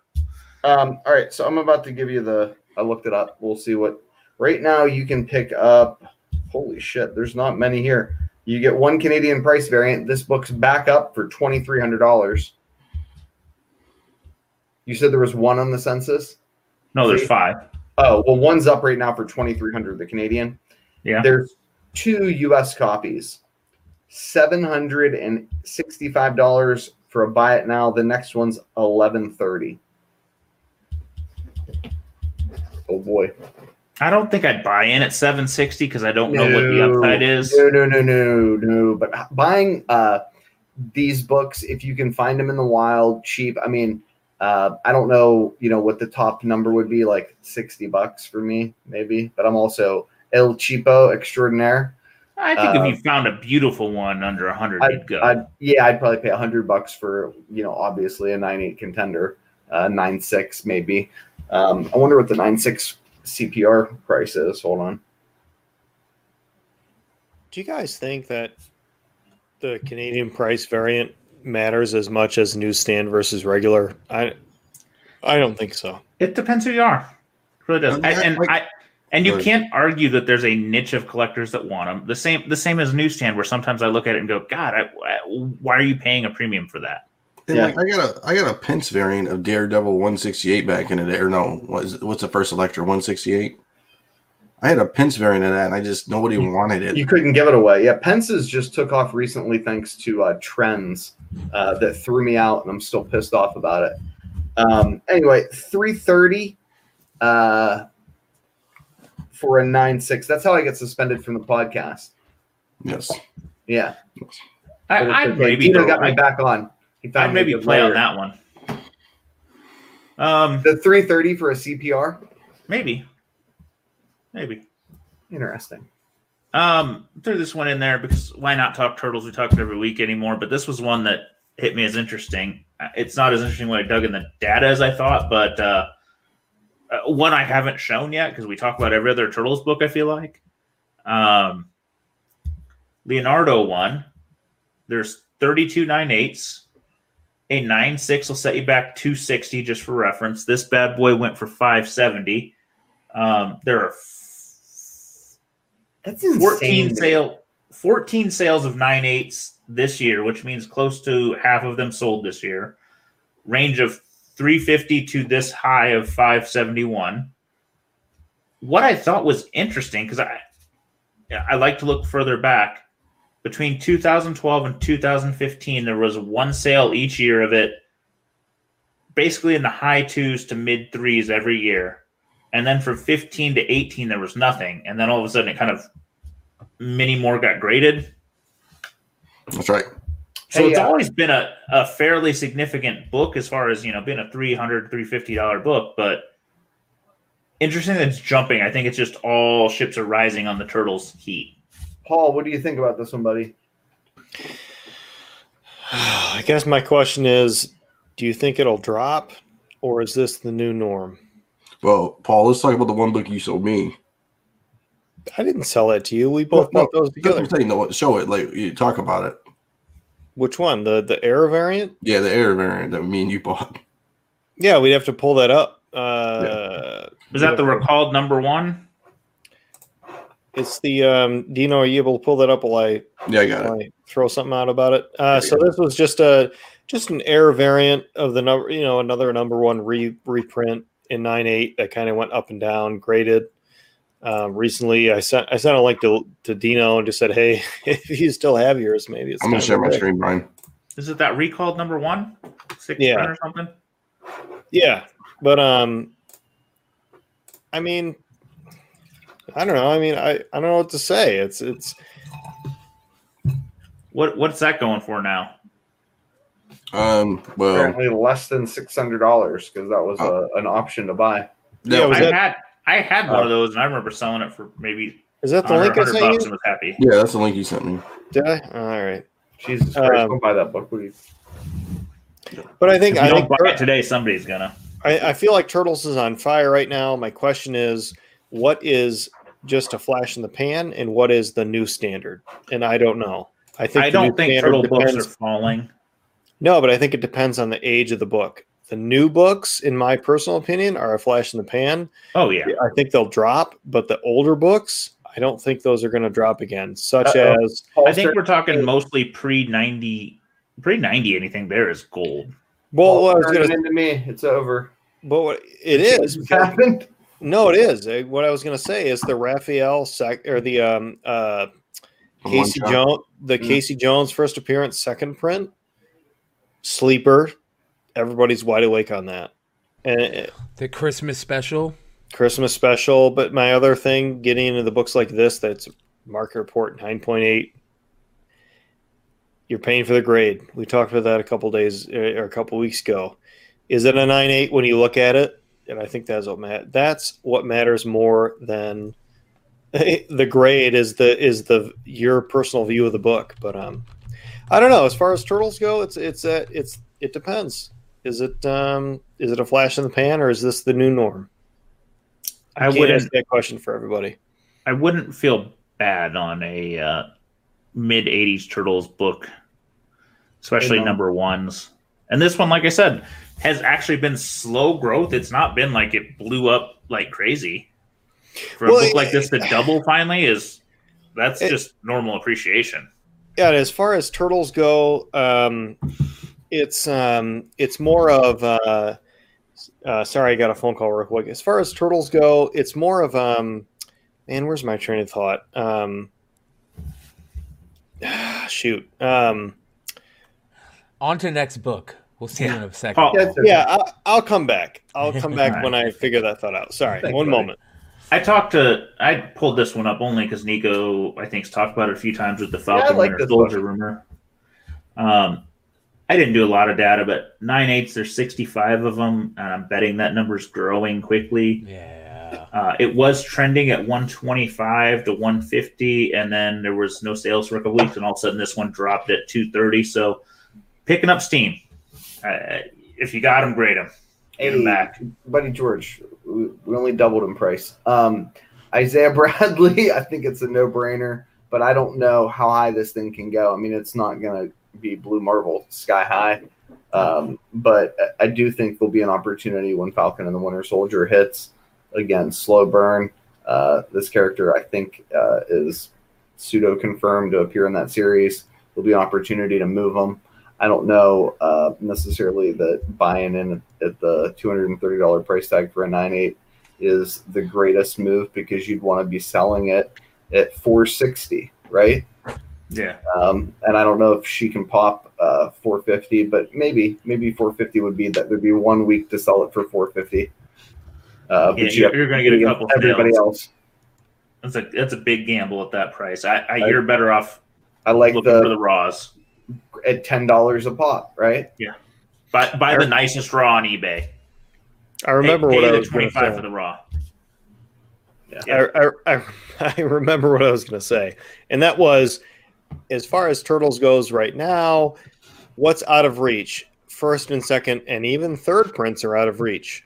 Fourth and fifth prints are on the rise. So it's hedging your bets on what you think is going to rise, or is this just a bubble for Turtles that's going to burst on more of the more common books? So I can't make that decision for you, but it's clear that those earlier printing books are starting to become out of reach. Yep. No doubt. All right. This one's just here to start a segment. We all know about this fucking book. Crazy money. The 9/8 sold for some number I can't comprehend. A raw just sold for some other number I can't comprehend. I'm not going to poo-poo it, but I just wanted to use that as a segment for some other previews that popped up in the market report. Marvel Age 12, the early preview of the black costume. I just grabbed one of these. I was happy to find in the wild for nothing. A 9/8 for $305 with a few bidders. This one actually has on the label now that it is a Spider-Man black costume predating 252 concept art. I like. Hey, listen, if they're gonna start tagging it as this, I'll accept this. Right? Yeah, this is great. Dude, that's strong as it comes. Yeah. Yeah. Kudos to CGC. And then we can start calling these things what they are. Thank you.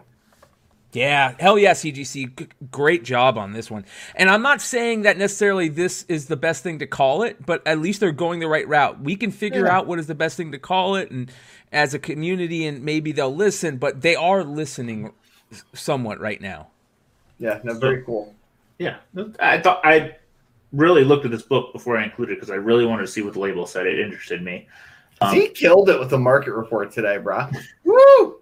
I didn't even have any help this week, guys. This no, I apologize. Yeah, work sucks. Usually, probation you get the good ones. That's why they put me on probation. It's because of my failures. Sounds like Celebration Capcom style.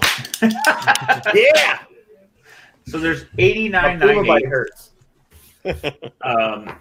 2018, it was a $165 book. Last year, it went to $350. This year, it sold 10 books between $330 and $575. So this is actually the lowest sale of the year, which is nuts. Maybe it just got lost in the shuffle. Who And if would you get auction that book? a 9.6 to 9.2 all sell within $20 of 100. So really, you need a 9.8 Or bust. or grade your 9.2 if you think it's anywhere between 9.2 and 9.6, you're gonna get the same $100. Well, hey, so this could turn into one of those books. If the next thing you know, Secret Wars is the next announcement and some type of something, this book could see major value, and its 9.2s and 9.6s could be Can we at this parlay price. into that, guys? Or buy the 9.6s because they're not going for a premium right now. Hell no. Can we talk about that for a second? Are we all convinced it's Secret Wars? The Heritage guys want it to be Secret Wars. This old bastard wants it to be Secret Wars. I want it to be Secret Wars if they do it like they've been doing, where they build off of the idea and make it work. I really want that. But is that just kind of like a comic nerd fantasy? Like I'll have like a walker and a wheelchair by the time it's on the big screen, or could they actually happen? Could they use the like multiverse thing to do a Secret Wars thing? I hope that's what that is for. I really do. I think I'll regret not buying more of this stuff. The only question I have is whether or not they do within the multiverse some Beyonder kind of character, or if they go God Doom. That's the one that's got me scratching my head. Here's my thing, though. So Secret Wars 1 has been kind of picking up steam for a decade because everybody wants it to happen. Desperately. And we think back to like Civil War 1, it went from 0 to 100 real quick. I'm just not sure if it gets announced. There's so much supply versus demand. Does it have room to jump? Like Infinity Gauntlet. It only went to such a number.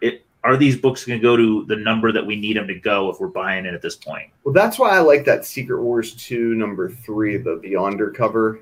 It's like the first appearance of Beyonder, that black book. Now, I say that, and I'm a moron. I should have 10 copies of it in 9.8 already, and I don't. I think I've got one, and I got a bunch of raws. But that's the one that I kind of like if the Beyonder comes. If the Beyonder doesn't come, your only shot is Secret Wars #1. And then, there's a second print. There's a color variation on the interior pages. And, obviously there's some first appearances in that run and in Secret Wars 2. But more than the spec value, I'm just desperate for that story to be told. I just think it would be really awesome. I hope so. I hope that they can play all these storylines into one great storyline. All right. We'll see. One more preview for you guys. Marvel Previews 64, featuring Shuri as the Black Panther on the back cover. $230 for a 9.8. There is 198 and 2 9.6s with a total of 4 graded right now. I have a feeling that's going to change. There's quite a few raws on eBay. Sales have been 70 to 100, but the asking price is 150. I don't know what to think about this one. This one feels like there's more copies than you want to happen. I would have not thought anything of it until recent announcements, to be honest. Yeah, and it just happens to be back cover, so that's interesting. All I know is I bitched about the other day, and Topher said, just wait, is my preview newspaper of Crow 1 or Caliber rounds, and nobody wants to talk about it. I'm like, that's going to be $1 million book someday. $1 million preview. Fuck.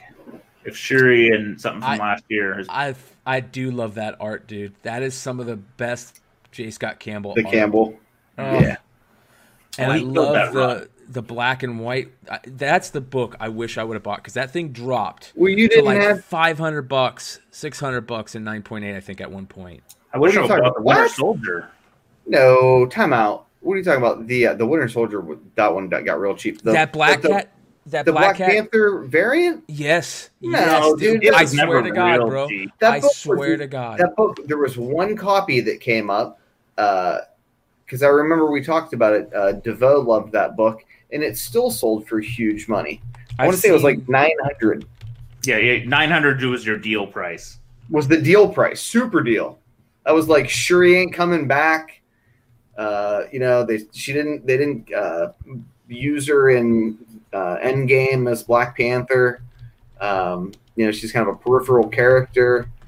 That's a rare book. Holy crap, is that a rare book? About made Brian shit with this one. Ultimate Comics 11. This is a Italian edition of the I was confused too. The Vergek variant. I actually couldn't find this on the census, even looking at the damn label, so I don't know how many copies there are.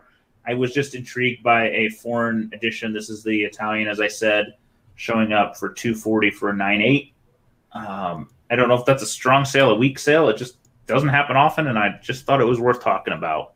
With this, it's the Italian book. It's the wrong book.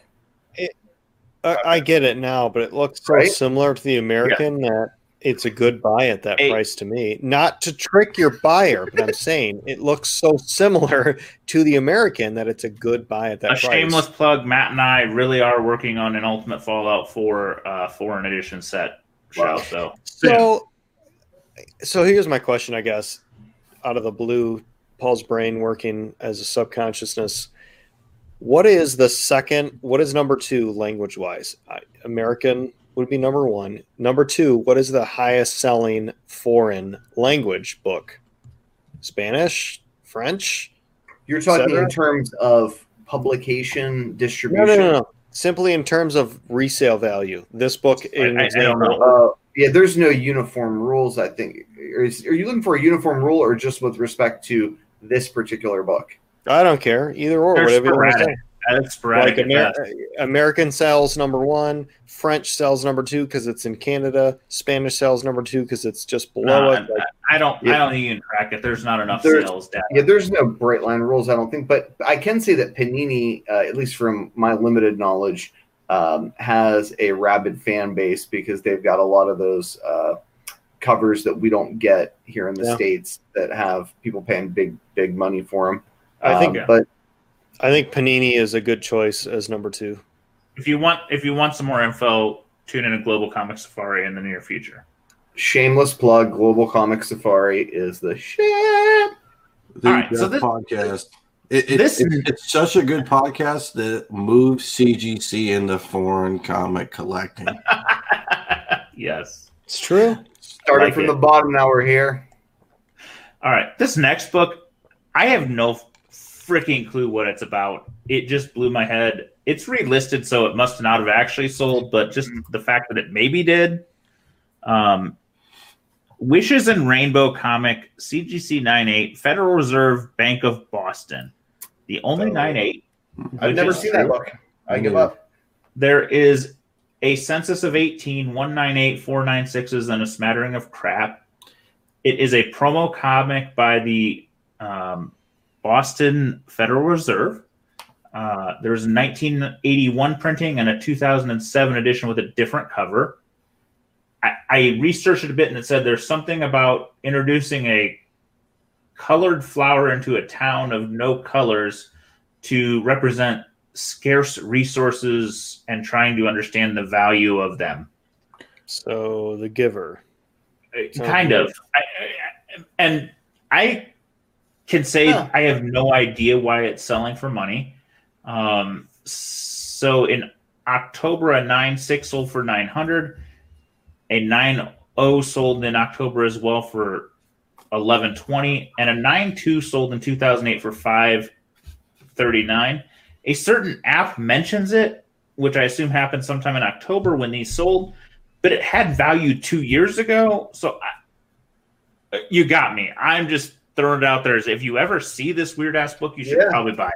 I wonder if it was like in a movie or something. Yeah, I guess I was going to say. The guy who had it on their watch list. That's what I want to know. Steve Horn. Steve Horn. This is definitely Steve Horn and Topher Wrestling. I got nothing. It just, I saw a $5,000 sale and went, what? Yeah, bro. Whoa. And I researched it. And my pay grade. I don't did get it. Did it get relisted for did the same cert get relisted? It did. Because there's only 198, but. I mean, obviously, some of these other ones sold, so I don't know. It's interesting. Yeah, no, thanks for making me hip to it. And I don't know if you got to be sitting in like a Boston local comic shop. Yeah, if you're in Boston, you better be looking. Right? Yeah, I agree. I'll be digging in dollar bins for that baby. Yeah, if you're in this, I think just goes to show if you're at a con, if you're at a antique store, whatever you call it, and you see a book that you've never seen before, and the price is right for you to just throw a couple bucks at it, it might be worth it because it could be a Wishes and Rainbows, whatever, you know. What I want to call Paul's story is Wishes and Rainbows. Did you say that? Did you say that sold? It's sold, but it's relisted, so something wonky. Sounds like the guy didn't pay for it. Are you ready for this one? Uh-oh. It's so rare. It's so rare. Ready? I'm gonna blow everybody's mind right now. Uh-oh. It's so rare that. Come on. Did my computer break? It's so rare that it made your computer break. Yeah, my now it's not responding because I can't. There's some listed online raw. Yeah, this one's like $4,000. Yeah, nobody's selling them, but they're listed. Yeah, well, I won't show it because my computer's locking up. It confused me. I truly just put it there. If you live in Boston or nearabouts, watch for it. Bro, whoa. Couple more quick books. Rare Ass LB Cole, Startling Terror 5. Beautiful. That's a nice looking cover. 17 in the census. The high is 7.5, 2 blue label and 2 restored. Only 4 sales on GPA ever. 4. A 6.0 in October for $18.50. A 4.5 in 2019. Which I didn't write the price down, and a 4.0 in 2002 for $88. So yeah, that's it. An LB Cole cover with 4 recorded fucking graded sales. Pretty strong. Yeah. All right. I got nothing else. That just blew my mind. Good stuff, this next book is a personal tragedy. I've seen it listed. I looked at GPA and saw that the last 8.0 sold in August for $10.50, and I thought that's too high. I'm going to wait for him to lower his price.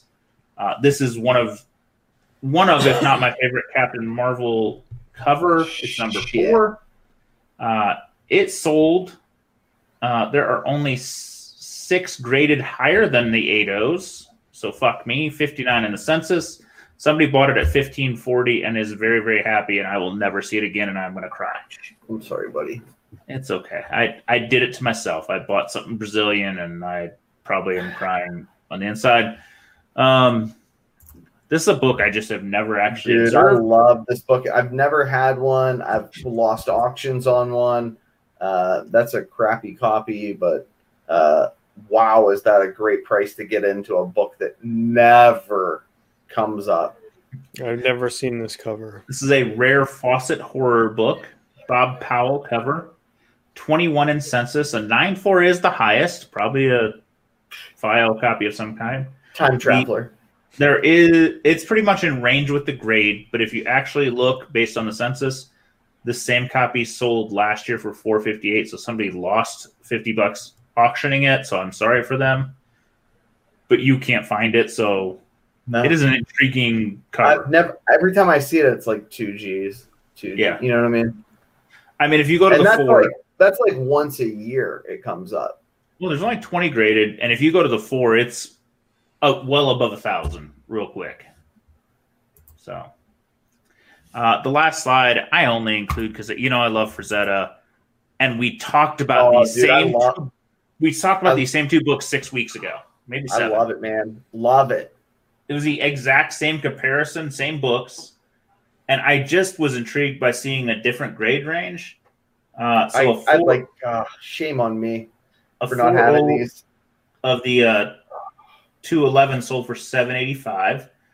And the last sale for that book, I pulled up the old data, was in March for $640. So it came up a bit, but that's the March dip.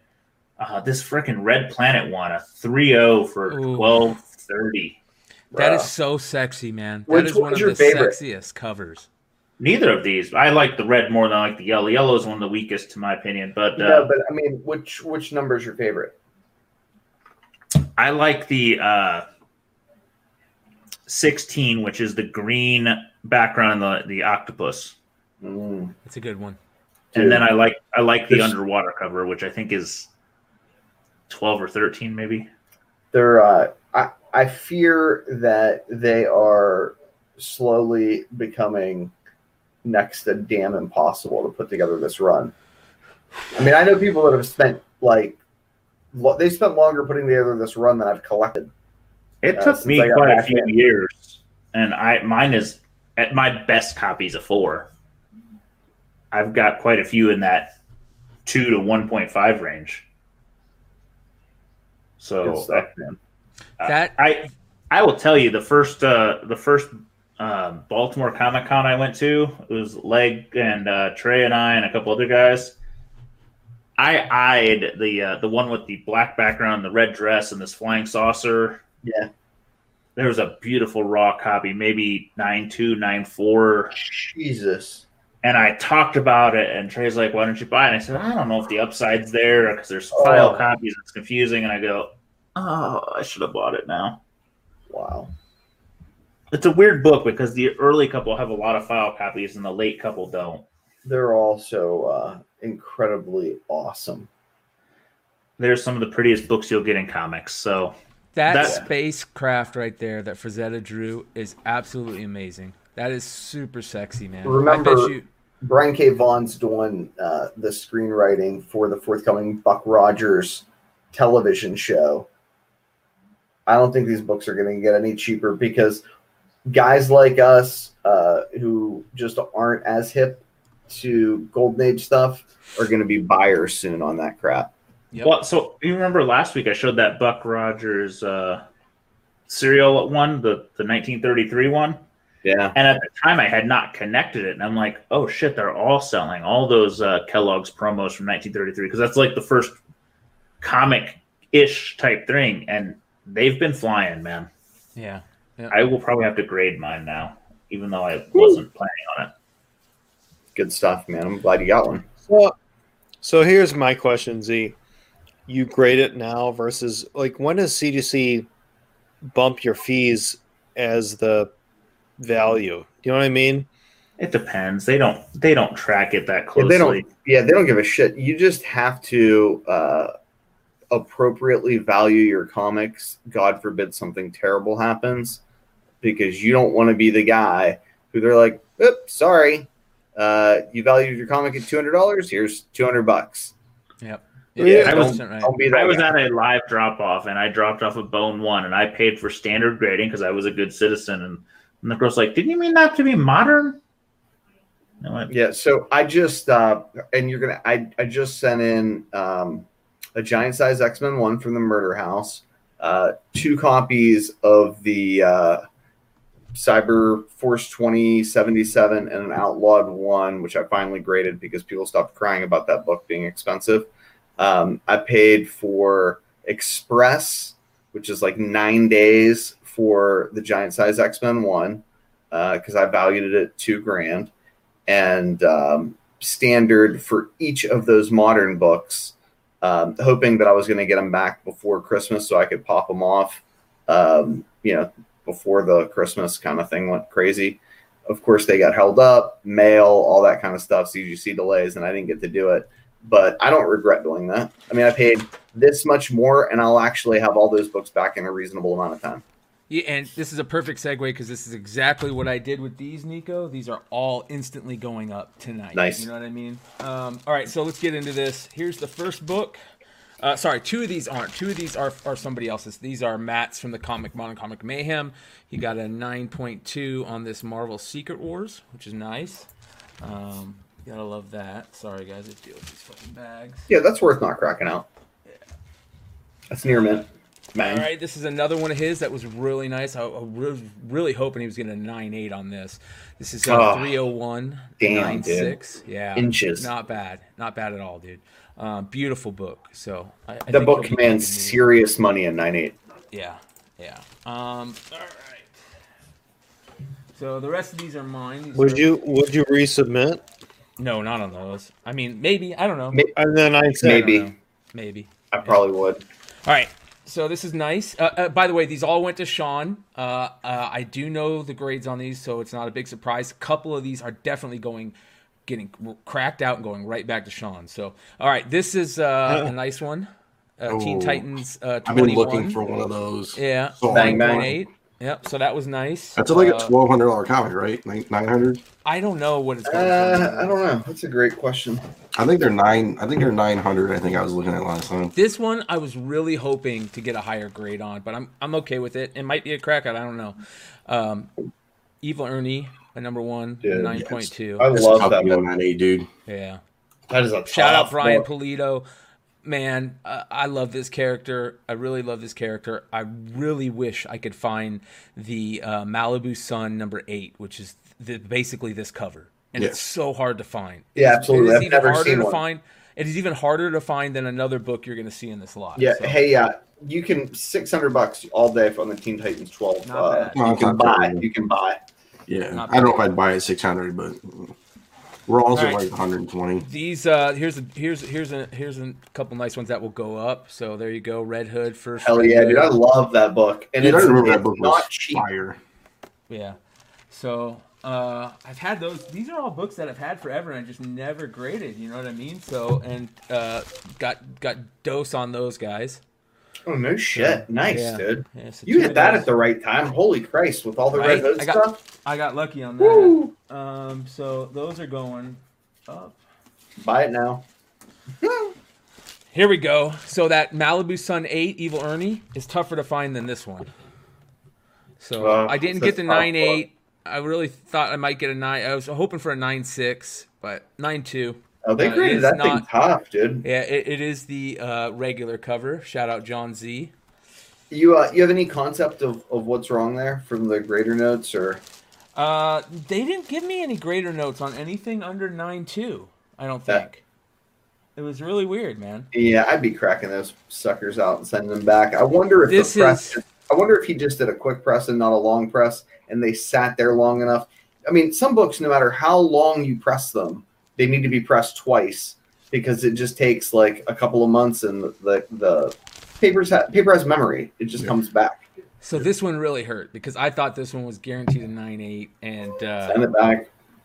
it came back an 8.5. I got Holy grader shit. notes on it.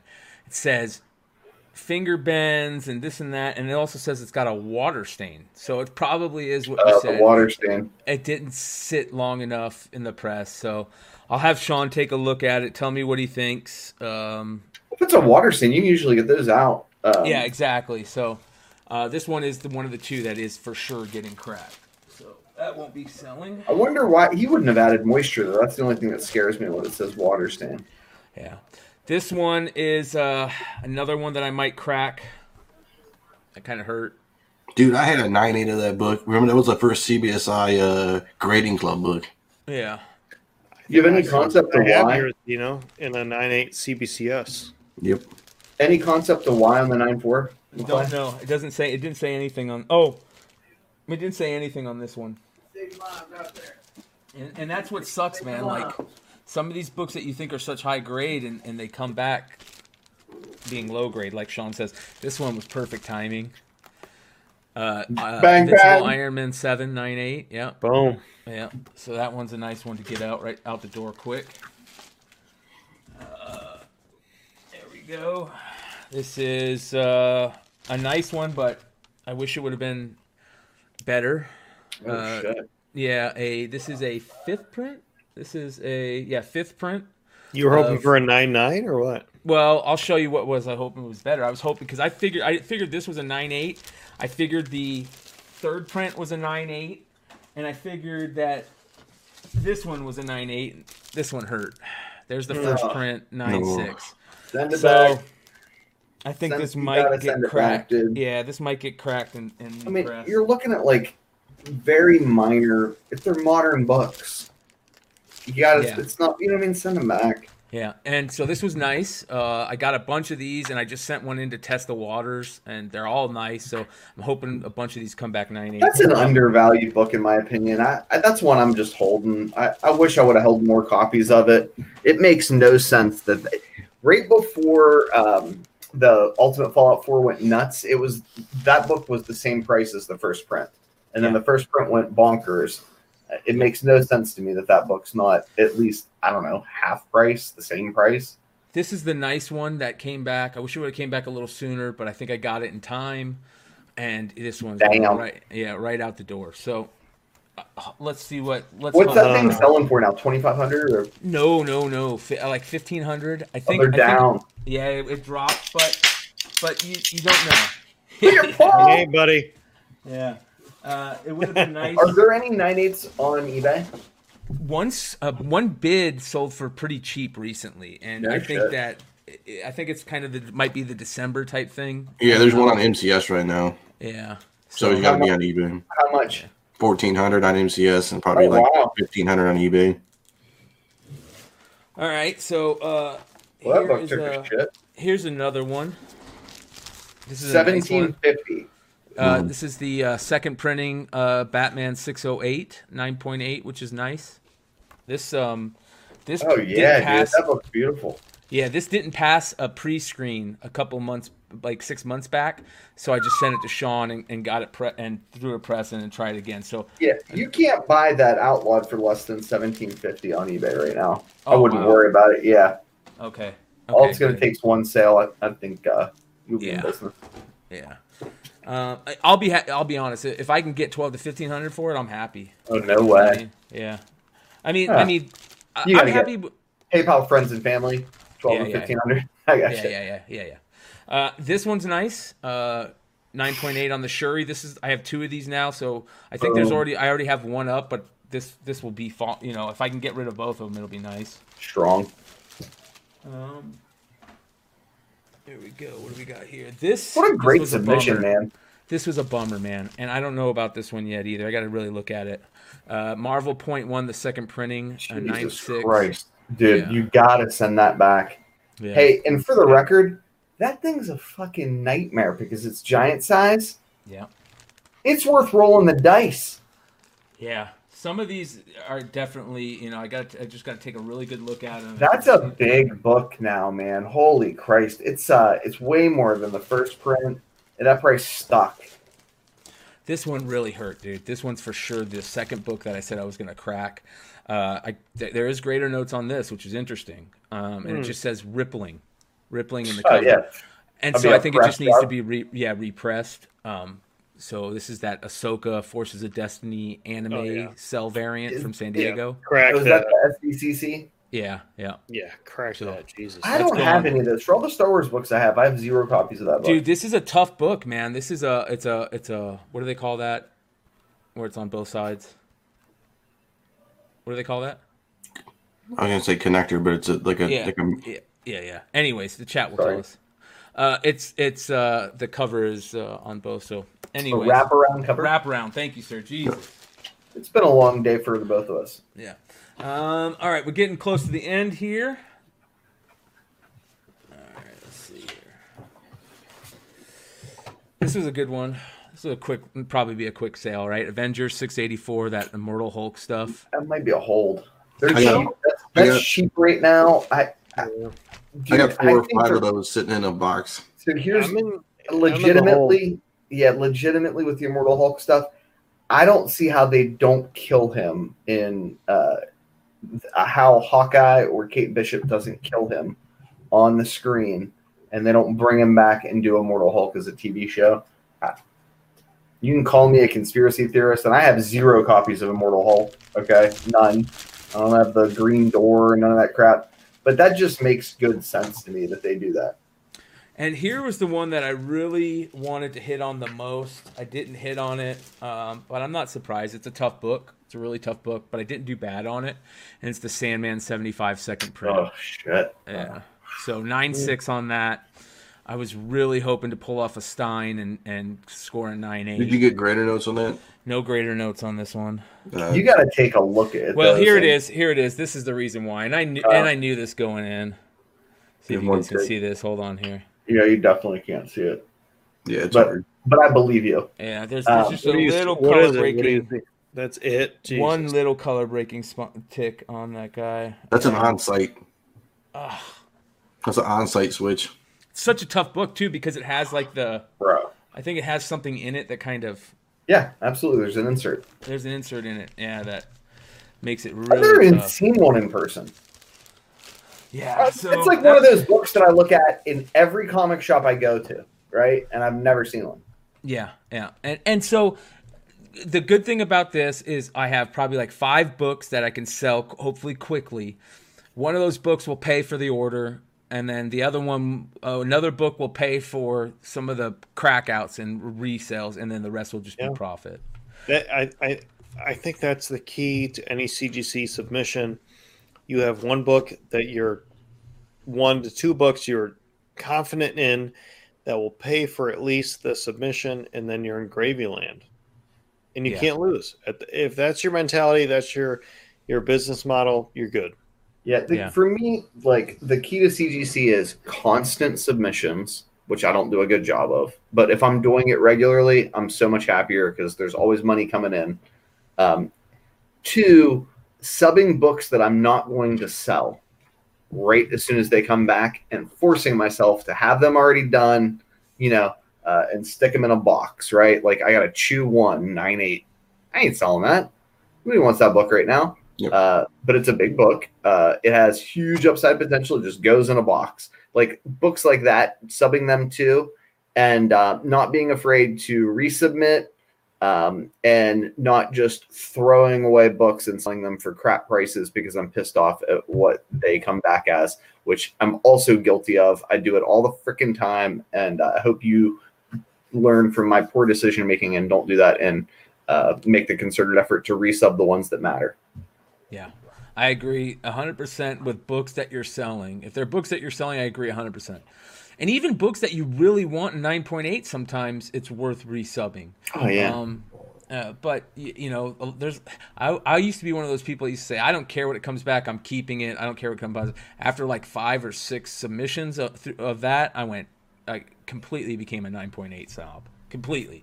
You know what I mean? So it's everybody's different. But with the stuff that you're selling, I'll take your advice all day, man. So, Good anybody stuff. else get any good pickups? Strong. I'll go next. Okay. So I hope Secret Wars happens. Because Yep. Well done, sir. well, I mean, it's no big deal. It's like AIDS and whatever. Yep. So Not bad. now Nico's gonna cry, but I'll say this for last so he can cry. It happens. I'm a sad boy too. It's not the foil. Doesn't matter, bro. That's a bad book, dude. Tough book. My Especially professor high grade. actually has my copy of that book that I gave to him, and I don't remember what that he gave back to me or something. But because I value and love my presser for treating me with kindness, it is impossible to find. They never come up. Well done. And then Well, put that back up. Let's explain to everybody what that is, because a lot of people don't realize what that is. That's the G.I. Joe from the Devil's Due series, the Image Devil's Due run. That is Renegar. number 21 Renegar variant from No. There's another one that's the foil variant that this is embossed and foiled. Yeah, hold on. So I have 3 of the foil variants raw. I have 2 in 9.8. I have an Air in a 9.6, and I have like 7 of these right here. This book is the Renegar variant, and they did a very special. They did a very special variant of this that is foil, and most of the foil were not stamped on top of it very good.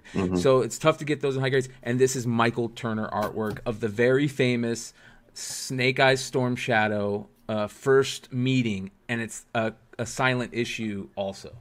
It's beautiful. So it's an homage to the original 21 cover and interior. So I'm going to have to break down and try to buy one on eBay. I never see them ever, ever, ever. The last one I bought from eBay. I bought that one on eBay. You know what I mean? I sniped this one. Me and Nico talked about it, and he goes, "If you don't buy it, I'm gonna buy it." So, I looked for this book legitimately for 7 months and found 0 copies. Yep. Dino and one of my friends grabbed a copy each in the last 7 days. And I looked at the back of this because the back's a dark cover too. It's 9.8, dude. that's a tough book, dude. That's a real tough book. Should I say how much I bought it for, or is it people gonna cry? You think People are gonna cry. I'll cry. I bought it for $1. I'm joking. I didn't buy it for $1. So that's all I have. I do have pickups in the mail. They're stuck in the mail. I have at least two books maybe in the mail. So is it 1 in 50? Is it 1 in 50 or 1 in 25, Nico? I think it's 1 in 25. I think it's just 1 in 25. I think it could be 1 in 50 from JJ Maxwell. That's a cool looking book. It is. It's tough, man. It's J.G. Jones did this. So is it 13? Like way back in 13? Because that's what the. Yeah, that's a tough book, dude. It's a really tough book. Oh, it's cool shit. That's all I got. Anybody else? I got one pickup. Sticking to our homage to our show's origins of Flipside, I have the Teenage Mutant Ninja Turtles Triceratons Flying Harness Miniatures by Dark Horse. So these are the 21 millimeter pewter figures, and they have this in the Turtles as well as other characters. So I picked it up for really cheap, in my opinion. I think it went for way less than what it's worth. Sealed. And these are the like Warhammer 4000 or whatever, 40,000, that the figures you see, guys painting their basements and stuff. But I picked that up. I just thought it was cool. I just opened it. If you saw me working in the background, it has a sticker on it for $4. But just something cool, off the beaten path. It's funny that you bring those up, Paul, because the Mayhem guys on Saturday night had somebody on that was talking about those figures for old school for tabletop games, and how even the new ones are worth a ton of money, like and how the value works on them, and it was really interesting to hear like. Those things are really not just collectible; they go for a pretty penny. I knew a guy. He used to get into it. Like he actually painted stuff in his basement, like all the pewter ones. It was dope. Like, and he would do a YouTube series. Like he would stream it and stuff. It was dope.